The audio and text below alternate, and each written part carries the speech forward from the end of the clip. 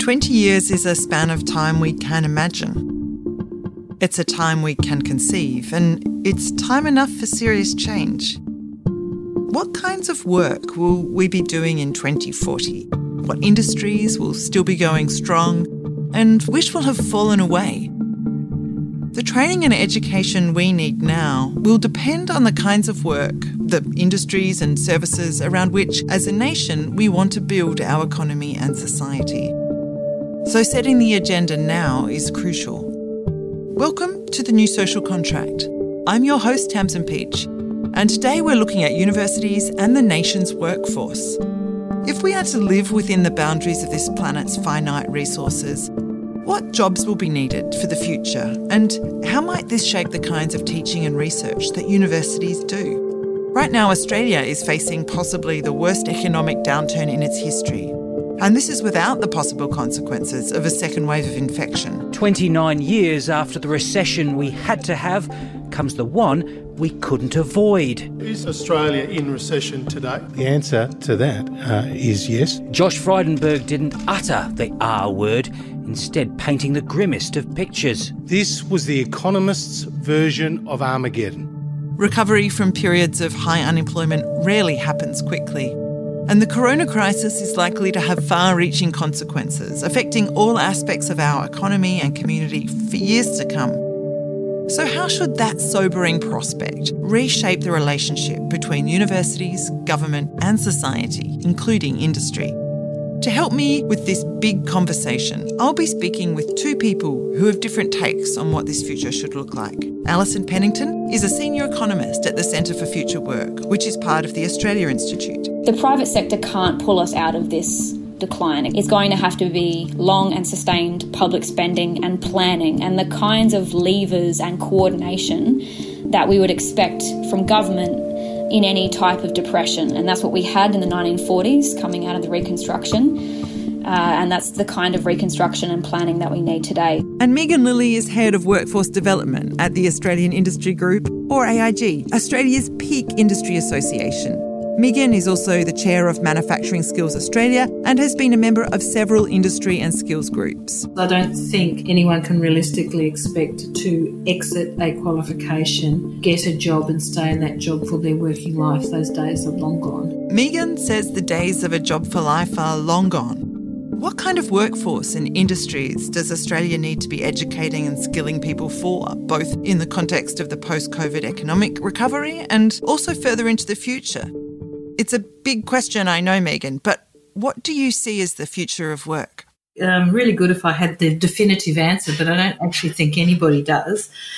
So we really need to look at the trends and what we can see emerging. But just in relation to the COVID part of that question, the first thing I'd say is I don't know that COVID's necessarily changing the future of work, but it might be certainly accelerating aspects of it. So I think, a lot of the directional stuff was already in place. But I would make, with the possible exception that I think we'll see a lot more manufacturing actually happen domestically. The one thing the pandemic has brought out is that we have some disrupted supply chains at the moment in the country, and that there is a lot more of an appetite to actually rebuild some of those supply chains domestically, which will mean enhanced manufacturing. Having said that, I don't know that we're necessarily going to go to a situation where people will be happy to pay a lot more for certain things. So that's actually got a bit of play its way out somewhat.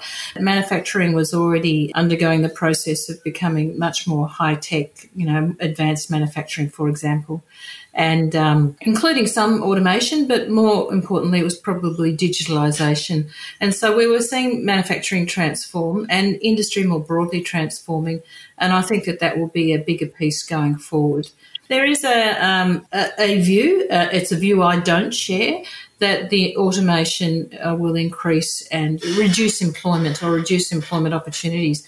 I'm actually of the school of thought that automation and digitalisation actually create work and create jobs, but they create different jobs. And they're by and large more highly skilled jobs, and they're the people jobs that work in conjunction with automation and digitalisation and the problem-solving elements. So I actually think that is something that we should embrace. But I think really the skills that people will need regardless of which jobs they're in going forward, are they going to be the people skills, so the problem solving, communicating, teamwork, all of those types of skills will underpin more or less every job. And it's that skill base combined with technical skills or contextually developed skills that's going to be the requirement into the future, and that's where the future of work will sit. So I think that becomes the focal point. Alison, you're senior economist at the Centre for Future Work, and your organisation conducts and publishes progressive economic research on work, employment and labour markets. What does Australia need to be educating and skilling people for? What do you think is the future of work? Well, it's a pretty unusual time for us to have this conversation, although in some ways the right time. I think it's worth taking account of the scale of, the economic challenge that faces our nation and the globe. It is actually a type of contraction that's going to be worse than the Great Depression. We're talking over 20% decline GDP. And if you adjust the current unemployment rate for people who are on the JobKeeper payments, people who've lost hours, our realistic unemployment figure is something like 2.5 million people, or about 20% of the labour market. So it's a discussion about what the future of jobs is. It does have to start from a recognition that the number of people that we need to be mobilising and putting them into work is just so vast. As we move out of this liminal space where we're consistently told that only the private sector can determine what the future of jobs are, we need to be saying more and more that this is a democratic discussion and a collective discussion about what kind of future jobs do we want. So it's very clear that if you're working in an essential service, there's a good chance your job is secure. And there's a good chance that if you wanted a job in the near future, you should be angling for something in healthcare, education, all of our essential services, logistics, cleaning even. So anything that's required to keep the economy ticking over and providing basic essentials is going to be the work that will be in demand. Of course, the problem is that work is quite often underpaid, low paid, and often has poor conditions. But then the other thing that's happened in this crisis is a very trade-exposed economy like Australia that has operated on the basis that we can link our trade networks into these just-in-time supply chains, means that we have depended on buying cheap imports, cheap manufactures from our neighbours. And when global production stutters in an event like a global pandemic and a global recession, a country like Australia has been very exposed. So in the most immediate sense, we rely on importing something like 96% of our medical goods. So that's the first clear area that we say, hey, if we're going to pull through this pandemic, we need to be able to produce and manufacture medical goods, the things that we need to keep our population safe. But then that expands to all the other essential manufacturers that we also depend on, even stuff like chemicals to treat our water systems. Like, we import all of these, and if we lose the ability to stockpile them anytime soon, that our water supplies are completely undermined. So it starts there and it emanates out from that, because we look at the challenge before us with climate change. You say, how well is the Australian economy kitted out with the right manufacturers? Is our housing apt for the future? There are so many ways that we can say that manufacturing is going to be a pretty clear site for future job development, purely because we just can't produce the stuff that we need right now. The weaknesses in the global economy and Australia's reliance in particular on international supply chains have been exposed by COVID. Megan and Alison both agree that high-end manufacturing is a potential area to invest in to secure Australia's future. Megan, what do you think it will take to build a more resilient economy in the wake of the disruptions of COVID-19? It is about understanding and getting sustainability in those supply chains so that you don't find the weak point that then can actually create a whole set of problems. And, I've been talking to many companies over this period of time, and, one company was manufacturing a $5 million piece of machinery, and they were just missing a few really small parts that they used to import from China. And it took them a long time to actually find somewhere else to source them from. So that's just one example of the supply chain not functioning. But where it becomes more critical if the supply chains are attached to health or food or energy, those sorts of things. So those things need to be considered. The other opportunity on the table at the moment too is to rebuild jobs in a sustainable way in terms of environmental impact, and actually have a look at carbon emissions. So actually building the recovery of the economy and the environmental impacts in together to try and get more sustainable jobs. And technology is an important part of that solution too. So, Alison, if one of the elements of a more resilient economy is a high-quality domestic manufacturing capacity, what kind of systems approach is needed to reach that goal, starting with, say, raw materials and moving through to workforce needs, training, production, but maybe also technological development and maintenance? I mean, thinking about all these things together, how might that change the ways we go about planning for future work? The skills system is not well set up for even just the start of that manufacturing challenge, and it's been on record for some time that the distinction that the post-secondary education system makes between vocational technical skills and knowledge and, intellectual labour of academia. This is a false distinction. It's been peddled out alongside class division, this idea that the vet sector and TAFE is where you go if you can't succeed in, finishing school and pursuing a better career, and university is where you go if you want to succeed and get a secure and stable career. Government isn't doing enough to create the conditions where we can actually create a advanced manufacturing sector. So we've got this pretty unusual situation where some universities have tried to manifest those conditions, kind of play make-believe, in the hope that getting these graduates up to speed with combining both their theoretical knowledge that you would normally ascribe to academia, but then applying that knowledge through technical skills and manipulation of products. And that's what advanced manufacturing is about. And that's the kind of education system that places like Germany have been rolling out now for decades. And it's, partly why they're a manufacturing powerhouse and why there's, meaningful, decent careers for people who, get to combine both theoretical and technical expertise. So I think that's one example of where we would start is like, how is it that our skills system is actually preparing people to acquire the right skills they need? And then you look on the other side of that equation, of course, industry policy is another gaping hole in Australian policy now for decades. We've packed up our manufacturing sector. We've had no plan about what to do when we said goodbye to over 200,000 manufacturing jobs.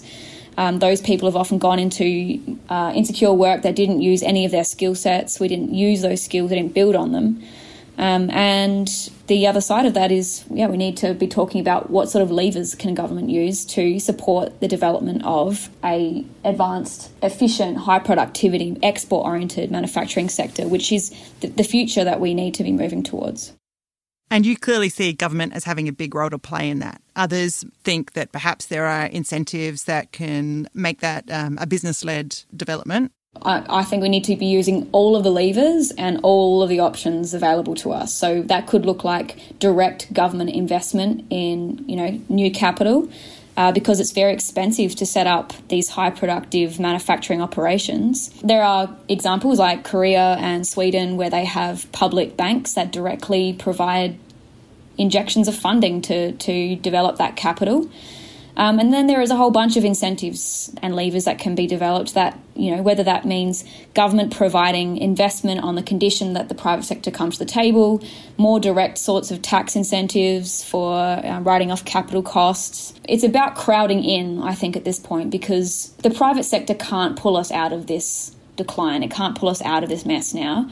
It's going to have to be long and sustained public spending and planning and the kinds of levers and coordination that we would expect from government in any type of depression. And that's what we had in the 1940s coming out of the Reconstruction. And that's the kind of reconstruction and planning that we need today. It's not just private sector, it's not just government, but we definitely need to be having a democratic collective discussion about if we're mobilising these types of public resources, how can we get the private sector to the table and make that investment work in the public good rather than just in the interests of a few people? I mean, in the 1940s, one of the things governments did was put a whole lot of professions on a reserved list. University students in areas like medicine and agriculture and engineering were not only funded to do their education, but their study was designated as a form of national service. Do you think that there are particular areas that governments should be investing in now when it comes to training?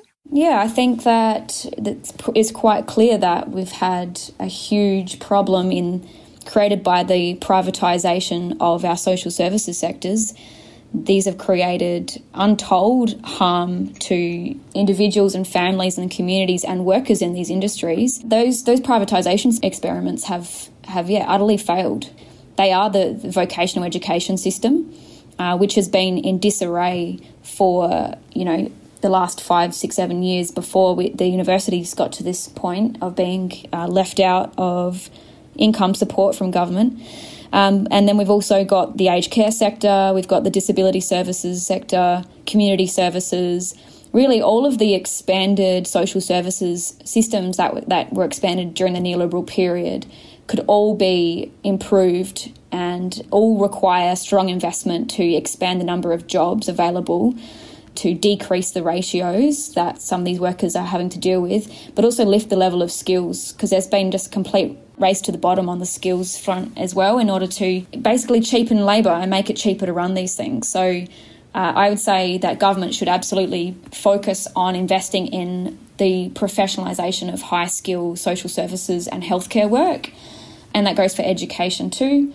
And then I think the manufacturing question is a pretty clear one. We could easily look at the type of public investment we need in infrastructure, environmental, all of the investments we need to fit out our economy to deal with climate change, and that's going to be very specialist sort of work. I think we need to be protecting the work of engineers and people who start to straddle that applied engineering space, because that sort of flexible and creative and innovative applied work is the kind of stuff that we're going to need, I think. So we're hearing the term skills talked about a lot at the moment, not least from the Prime Minister and the Minister for Education. Megan, when people talk about skills and reskilling, what do they mean? I think that's a good question, because the word skills is actually often used as shorthand for quite a number of different things. It isn't just doing manual stuff. It's really about work and jobs. And so when you talk about skills, you can equally be talking about the skills of a graduate engineer to an apprentice or a tradesperson, or anything in between. And so when we talk about skills, we're really talking about what people do in work. And they can do many things. I mean, they can work in white-collar environments and production environments. In the conversation, I think we shouldn't narrow it down to just sort of manual application of tasks, because that is absolutely not what we're talking about. But there's a lot of really different ideas about what those skills mean on the one hand, and also how you might teach them on the other. I asked Alison what she meant when she used the term skills, and which skills she thought were in short supply. Well, when we talk about skills, we're talking about the basic competencies that people combine. If we're talking about a workplace situation, it's to apply and navigate the performance of labour effort. And it's an area that's fraught with contention, because quite often, and leading up to this crisis, and I expect that we'll hear these calls from employers more and more about skill shortages. And of course, we need to be able to point to the fact that there's 2.5 million people who are unemployed. Any notion of a skills shortage should immediately be responded with, well, why aren't we developing the skills pipeline to fill those holes? And quite often a skills shortage exists because employers are unwilling to lift the wage. And often you lift the wage and suddenly someone magically appears. Employers have become very content, and they're used to be able to get their pick of the underutilised labour markets. They can pick who they want, and that's why they keep bleeding on about skill shortages. At the same time that they've talked about skill shortages, we've seen a huge decline in employers investing in the skills of their workforce. And that's a lot to do with our industrial relations system and the way that wages have become the main basis on which employers are competing with each other, and they're not actually thinking about how do I lift the overall skills basis of my workforce so that they can actually compete based on the quality of the product they do rather than just how cheap they're working for.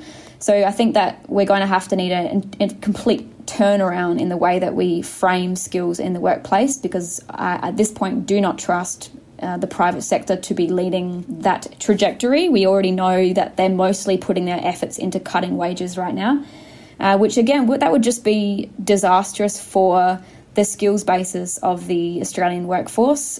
Given that Megan Lilly has been a member of a number of industry and skills groups, including the National Skills Standards Council, the Victorian Skills Commission and the Queensland Industry Commission, I wondered what role she thought employers should play in deciding questions about how to skill their workforce.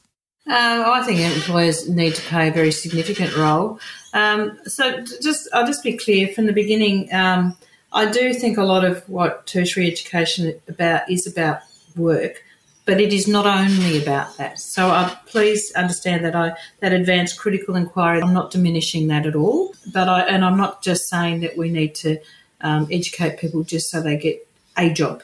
I think that that's far too simplistic, but I think we need to be able to educate people so that they can participate actively in productive work, and that needs to be informed by, a good, strong knowledge base and the capacity to, ask all of those questions and inquire. I think the stronger the partnership, the better the outcome with employers and educational institutions and indeed the students going through those experiences. And I think increasingly employers will need a highly skilled workforce, a highly educated workforce, and I think every indicator's been suggesting that to us for a long period of time. I don't see that shifting or changing. A lot of education can actually happen in the context of work, and that's that ongoing learning and developing and training piece. But I also think there's a tremendous opportunity at the moment with the revised Australian Qualifications Framework, and I was actually on that panel that came up with the revisions, is an opportunity to implement that and actually then use that framework over time, redevelop our product suite, so qualifications, in a way that actually creates a more coherent suite of qualifications. It better balances the relationships between knowledge, skills and knowledge and application, and it enables a much more a greater capacity in the individual to actually traverse a number of qualifications or different levels for different purposes, but in a non-hierarchical way. And I think moving to a non-hierarchical approach would be a really good thing to do, because the way people learn and work in their life isn't just a ladder that goes up. It's much more diverse and complex than that, and we should have a framework that enables us to recognise that. So if we got that bit right, and we use the opportunity that's right there at the moment, we really could then find better coherence in vocational and higher education to create a more coherent tertiary education sector that better supports people in work, to get work, in work, and to keep work, or have a sustainable career. And, resilience in the labour market is going to be an incredibly important thing. The other thing that then would be challenged is then what do our institutions look like, and do we have them divided in the way we do now? And I think that would be a tremendous conversation to have. But I would also challenge that our institutions shouldn't look like what they do now, and they won't in any case, because I think the relationship between workplaces, communities and institutions, whether they're TAFE or universities, will continue to merge and blend, and so they should. And if that world of work is changing in the ways that, you were sort of predicting, or you're predicting unpredictability, do you think there are specific areas that we should be investing in? Is there a kind of direction, a role for planning in focusing training in one area rather than the other? This whole pandemic exposed the importance of digital skills. Digital literacy is incredibly important, and without it, people will get seriously left behind. But literacy is sort of the base level of functionality, so there's also much more higher order versions of skills that are required as well. But I really just think that capacity to be adaptable and flexible is going to be incredibly important now, because I don't think anyone can realistically expect to exit a qualification, get a job and stay in that job for their working life. Those days are long gone. So what are we looking at then, if not that sort of, lifetime career in one sector? Well, some people, it'll be different for everybody. So some people will have multiple jobs and multiple careers, as a lot of research suggests. And some jobs will get massively disrupted by technology. So anything that's rules-based has the potential to be disrupted by technology, and disrupted to the point of some of them no longer existing. And so that's actually starting to push into white-collar jobs more than had previously been the case.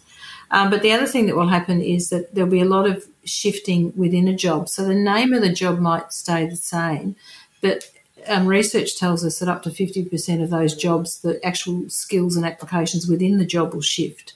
And so just because you are a plumber doesn't mean you do what plumbers did 20 years ago. Actually, within the job would be significantly different.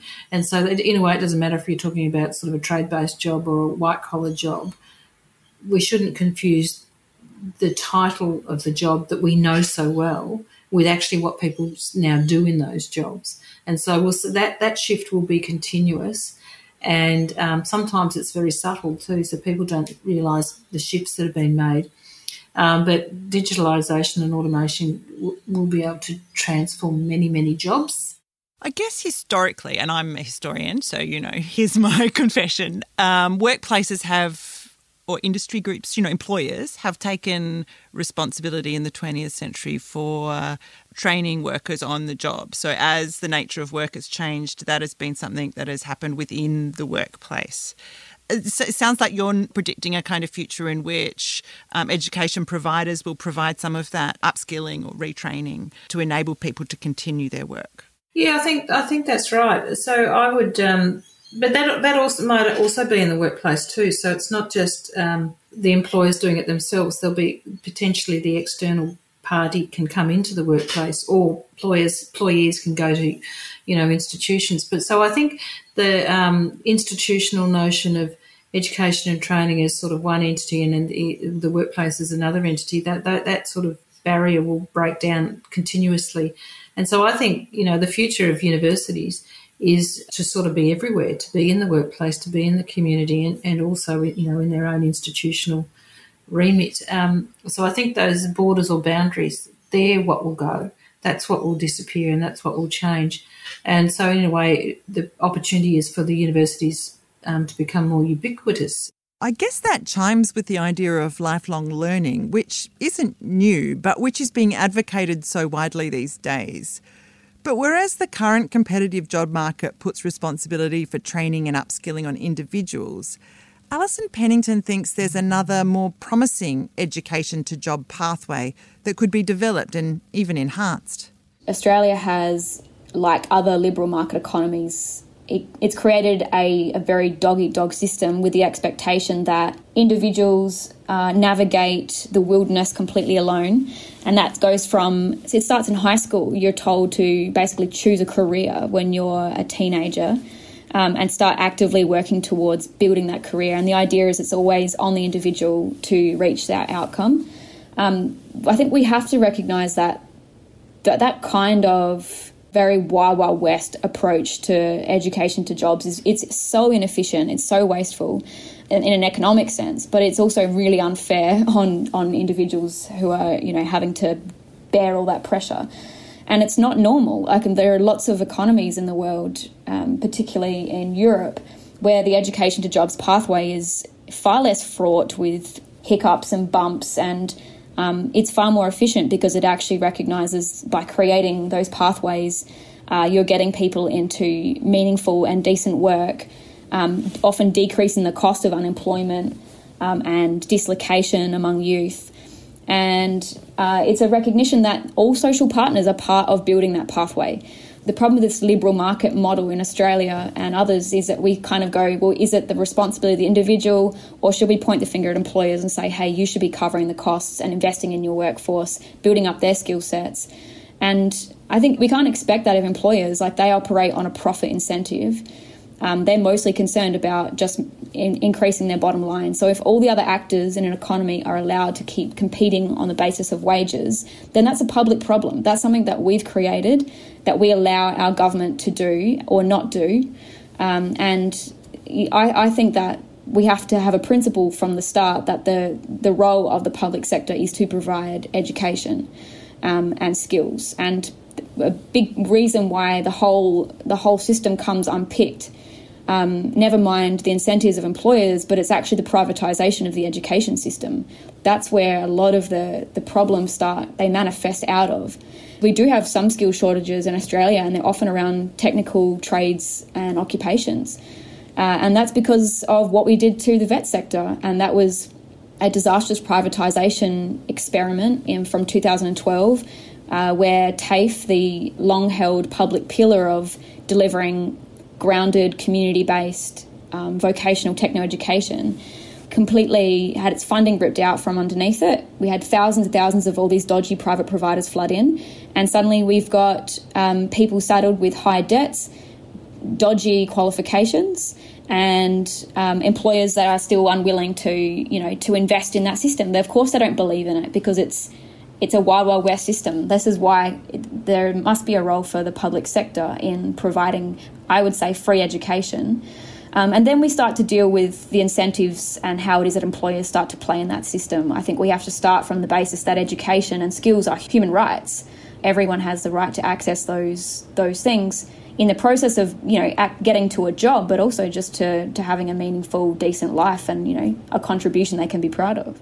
In terms of, pre-pandemic, what OECD data showed us, which compares skills shortages and sort of the basic level of skills across the workforce across OECD countries, it found that indeed Australia has no shortage of technical skills. In fact, we've got very high levels of technical skills. What we have a shortage of is some of the more basic grounded competencies to mobilise specific technical knowledge, like critical thinking skills, like verbal reasoning, like social communication skills. Like these are actually, we had some quite worryingly low levels of our basic competencies compared to other OECD countries. So this is the area that we need to be focusing on, and I think that's one of the key tenets of a higher education system, is to be not just providing details and rote learning capacity, but actually teaching people how to critically mobilise ideas, apply them in a context, and communicate those ideas with people. Because we do know that communication and being able to negotiate and understand challenges and shifting terrain around you is going to be one of the most critical skill sets that we need for people, going forward with all of the policy problems that we face. And those relational sort of skills were traditionally in the kind of bit of education that wasn't on practicality, but perhaps was on questions about relating to the world and understanding the world.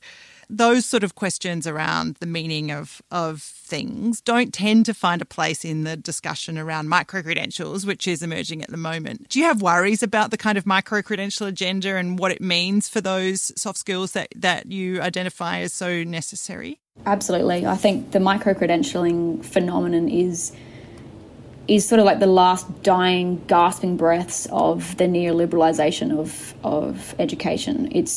It basically looks at the most profound policy problems of a jobs market that's failing to provide jobs, governments that are failing to invest in long-term planning, and it doubles down on this idea that it's all individuals' responsibility, and what should be done is, make busy work, essentially. Like if things aren't working out for you in your current job, you should pick up this sort of micro-credential, make your CV look better, and it's all about individual competition and being able to one-up the person next to you as people vie for less and less decent full-time meaningful jobs.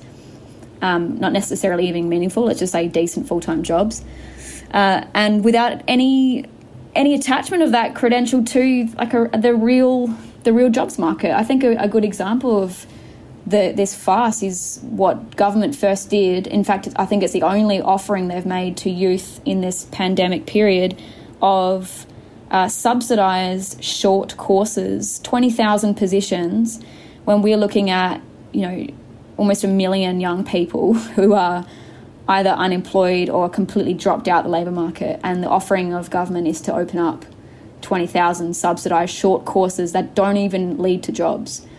I mean, that's a joke. I think that it's a good insight into, I think, what micro-credentialing is really all about. I think it's busy work, and it's make-do work for a broken education and skills system on both the government side and the education institution side.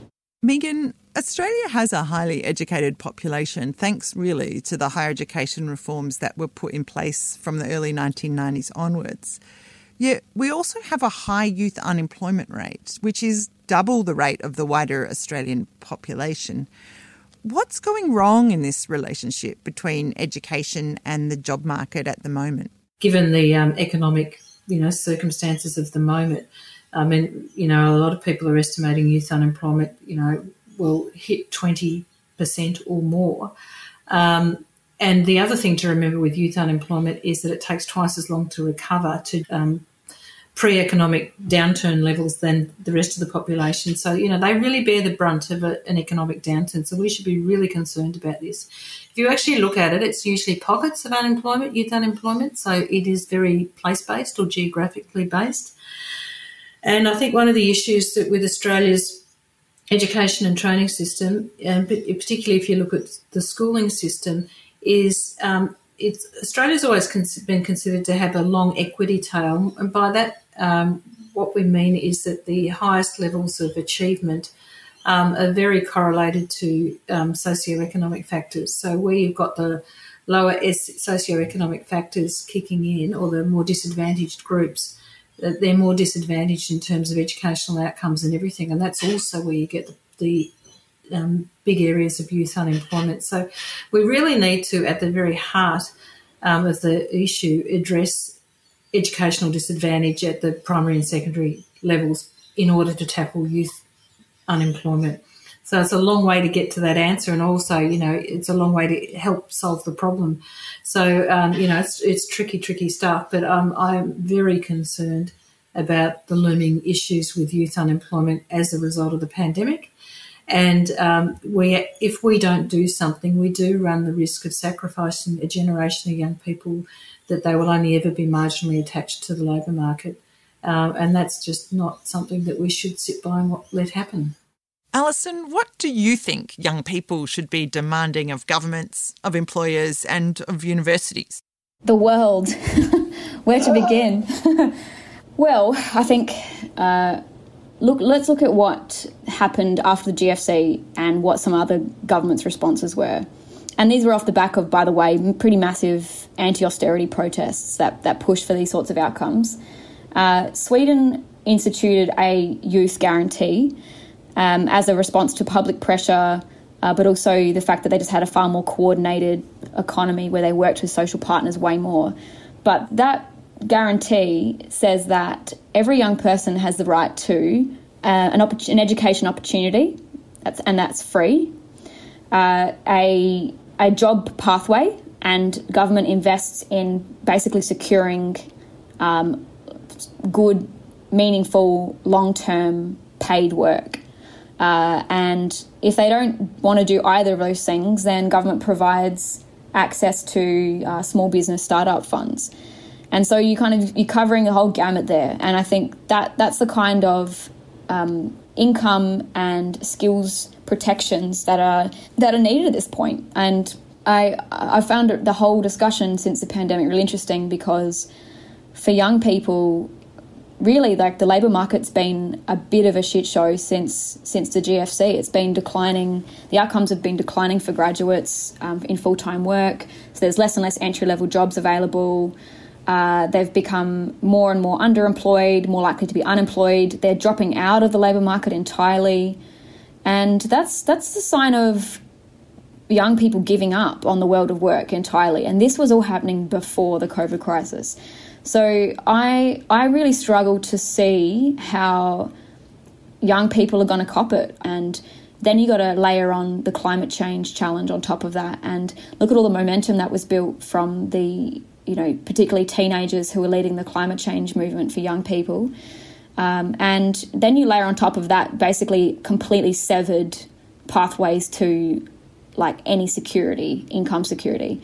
So I take heart from the fact that we've seen some pretty good mobilisations and collective representation and organisation of young people. I also take heart from the fact that we're looking at the most educated generation in Australian history. And really, history shows if there's a generation of young people who go backwards from their parents, they do rise up and they do organise.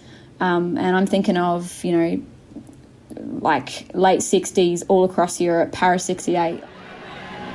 In May 1968, France was brought to a near standstill by widespread student protests and the largest general strike since the 1930s.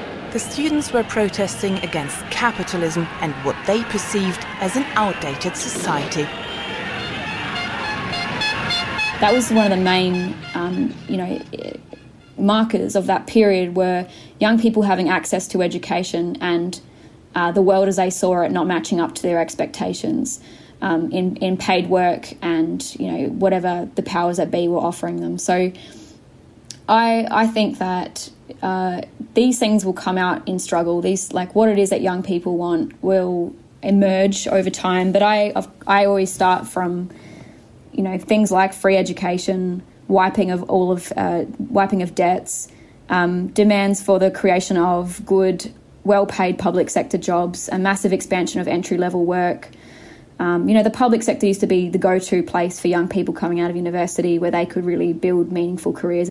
Alison's vision of free education was a reality in Australia in the 1970s and 80s, and it continues to be the norm in countries like Germany, Norway, Sweden and France. But Megan has a different view about how higher education and training should be funded. Well, there's sort of basically three payment points in any education and training system. One's the public purse, and one's the individual, and the other one's the employer. And, ultimately it's going to be a combination of all of those things. You would hope there would be good, strong public funding, because there's a very strong public good that comes out of all this, highly skilled, employed, high employment, productivity. Increasingly, individuals have picked up some of the tab at both vocational and higher education, whether it's through HECS-type payments or various other things. Employers actually do invest a lot in education and training, but it's never captured particularly effectively. That investment is money, but it's also time.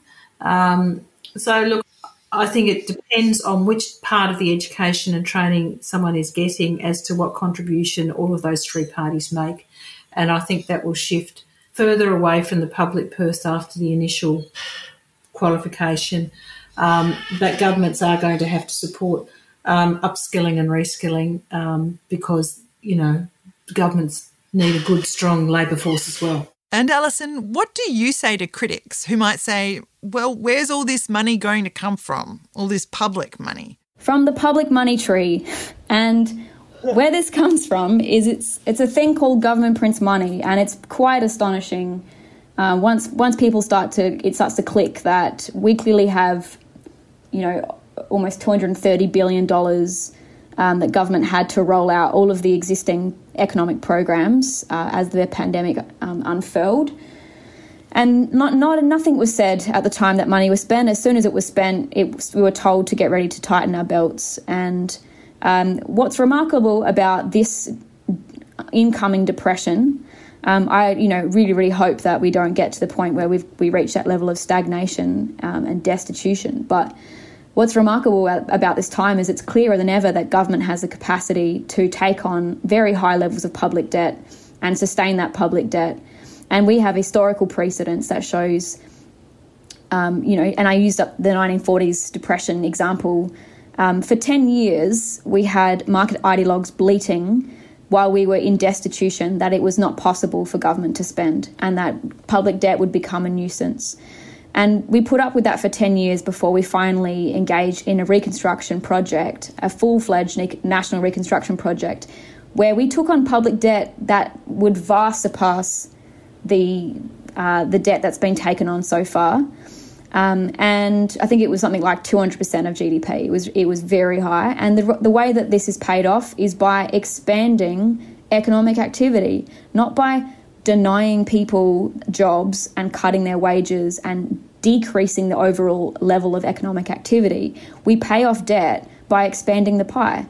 And this is the key difference between the period we've been living under of neoliberalism the last few decades. It's been an era of forced scarcity. This idea, it's basically a Hunger Games where people who are in power tell everyone we don't have the capacity to spend. Business have to fight with unions have to cut the wages, workers have to cut their wages for us to create the jobs. And what governments don't want us to know, and of course large sections of business, is that we can actually expand public spending, and the government and the public sector as a whole can undertake far, far more economic activity than it does. And that's what the 40s reconstruction period showed us. It showed us debt did not get in the way. And we've had a reaction against the expansion of our welfare state and the public services of that era. It's been the continual erosion of all of the space that we held as a collective, where we could produce the things that people needed outside of the profit motive. And these are the battle lines, and the question of public debt is one of the clearest manifestations that battle line is real and true. And you talk there about expansion, but you're also mentioning the imperatives of the ecological crisis. And in many ways, that notion of where the limits should be drawn within which industry and markets might operate is another of the battle lines. What are the limits that we should be drawing for a sustainable society in the long run? In terms of ecological limits, then obviously we need drastic investment into building our new renewable energy systems and networks. We need to build that infrastructure in order to impose the limit on fossil fuels. And this is, until we have that infrastructure, then there is no limit, because they all just keep digging crap out of the ground and keep saying it's the only way that we can produce the energy we need. I think if I was to expand this concept of limits, I would say one limit should be the relative space that private interests get to have in controlling economic activity, because if they control economic activity, they control jobs, and therefore they control the lives of people. So I think a limit should be, as a collective, on a discussion of what areas the private sector is best and able suited for operating in. I think then if we understand what sectors of the economy we would impose limits on private interest to run, we obviously start talking about what things are essential to humanity and to a good life. Therefore, we want people who are delivering us essential services like healthcare and education and, social services and, all the stuff that's essential to us. We want those people to be respected and to be high skilled and to be remunerated for that skill level. And what I think that the neoliberal system has shown us is that we can't trust private interests to put the correct value on those skills. They write down the quality of services. The profit motive is corrosive on what it is that overall society needs and the limits we want to put on it, which, I guess what I'm getting at is our limit is that we respect and value all human beings and their contributions. I wanted to end by asking both Megan and Alison what kind of universities they thought Australia needs in the 21st century. I would say that the worst outcome would be a one-size-fits-all across all universities. So we must have diversity in what our universities do. We need diversity, we need specialisation, and I think universities are going to need to look less like universities and just part of everyday economic and community life, and fully embraced by, all parts of our community and our economy. And I would also really hope for universities for this century going forward is that they are absolutely deeply integrated and entwined with both the economy and community, and that they are seen and owned by people, by our population, by our community, by our society, and they're sort of part of the beating heart of what happens all day, every day. And I think that level of engagement, that level of ownership, and that sort of ubiquitous nature of it would be a tremendous place for it to be. I think the role of the university going forward is going to be incredibly important, but it's not singular. You said something which was very provocative, really. It was, we need universities not to look like universities, or you think they won't look like universities. What did you mean by that? Oh, look, it's just universities can't be sort of monolithic institutions. They've got to, it was related a bit to access points, multiple access points, but it's not about people going to universities. It's about universities going out into the community, out into the workplaces, out into society. So in a way, they should be everywhere and just part of daily life, not necessarily looking for the big institutional structural piece notwithstanding, that'll still be important. But, it's just a more deeply entwined, engaged relationship is what they need to look like. And you don't think they look like that now? I think there's more to go. And finally, Alison, given our discussion about the future of work, what sort of universities do you think Australia really needs in the 21st century? I think we need the public university. That's like the clearest place to start. It's the only way we're going to pull universities out of the mess they're in is by injecting large amounts of public funding back into them.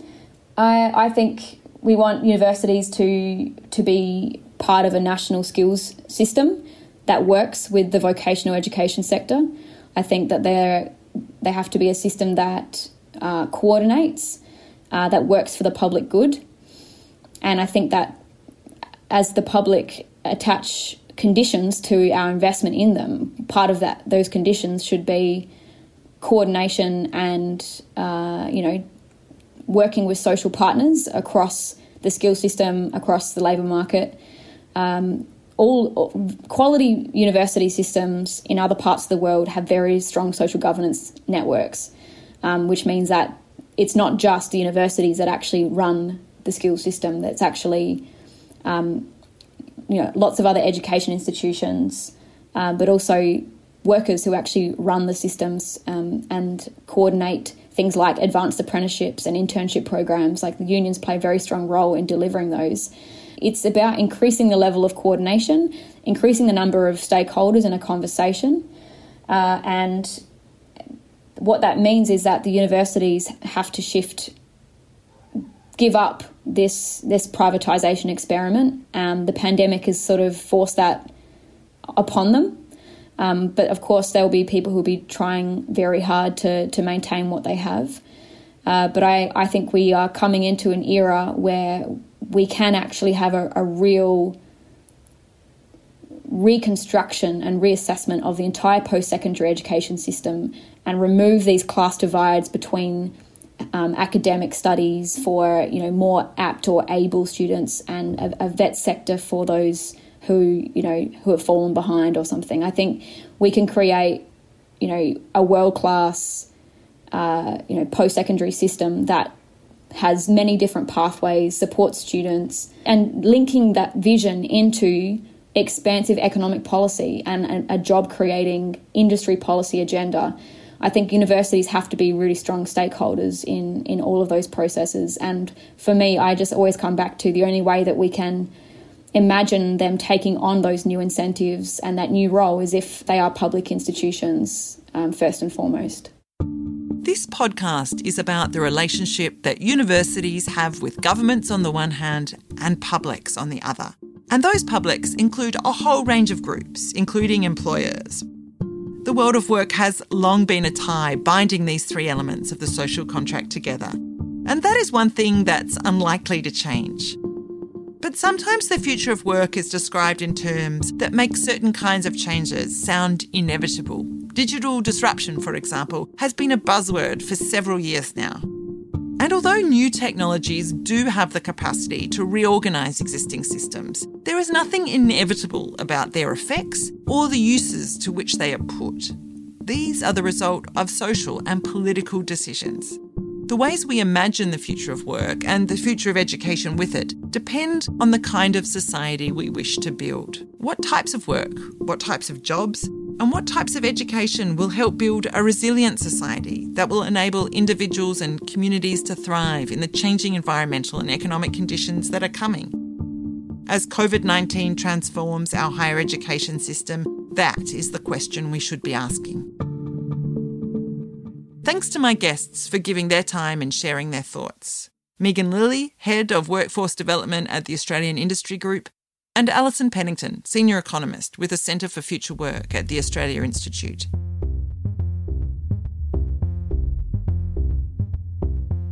Next time on The New Social Contract, we look at universities and their communities. What is the relationship between universities and society? We've been talking a lot so far on this podcast about the relationship between universities and government. But what about the various communities universities serve? What should they be demanding? I think inviting people in from the community, from industry, from government, from partners into relationship, letting that relationship grow over some years, it starts to do its own work is my message. So start by opening up, start by exploring, and then let the consequences of what evolves guide what you do. To continue the conversation we're having here, head over to Twitter. You can find us at TSNCpod or send us an email at impactstudios@uts.edu.au. There is also a linked article in the conversation by myself and Lisa Wheelahan that you might like to check out. I'm Tamsin Peach, and thanks for listening to The New Social Contract. The news grabs and additional sounds in this episode on the New Social Contract podcast came from the following places. From Back in Black to Recession reported on AM ABC. The Recession We Couldn't Avoid on RN Breakfast with Fran Kelly, ABC. Treasurer Josh Frydenberg says Australia has officially entered recession from ABC News. Treasurer warns the worst is yet to come as Australia's economy enters recession from ABC News. The Paris riots of 1968. French students again clash with riot police, Paris, France, published by British Pathé on YouTube. The May 1968 protests that paralysed France, published on Witness by BBC, and May 1968 Paris riots on the History Hour, published by the BBC. The New Social Contract is a podcast series made by Impact Studios at the University of Technology, Sydney. The production team live on the lands of the Gadigal people of the Eora Nation, whose lands were never ceded.